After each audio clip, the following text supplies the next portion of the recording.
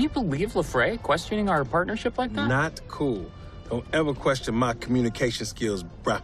Hey, you have great communication skills. Thank you. And, you know, I feel like I have pretty good communication skills. Yeah, thank you for saying that. I mean, this is good, right? I agree.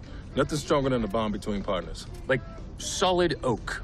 Like steel. Yes, stronger than a freaking neutron star, the densest matter in the universe. Max, it's Captain Lafrey. I've been thinking about what we discussed earlier, and I feel like you should be in charge from now on. Yeah, that makes total sense. Don't tell Leroy. Cool. Yeah. Oh, man, that was Chet. Chet Stetson, old high school buddy of mine, not a big deal. He just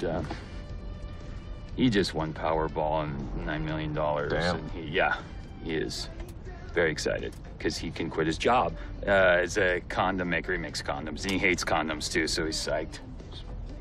Good deal.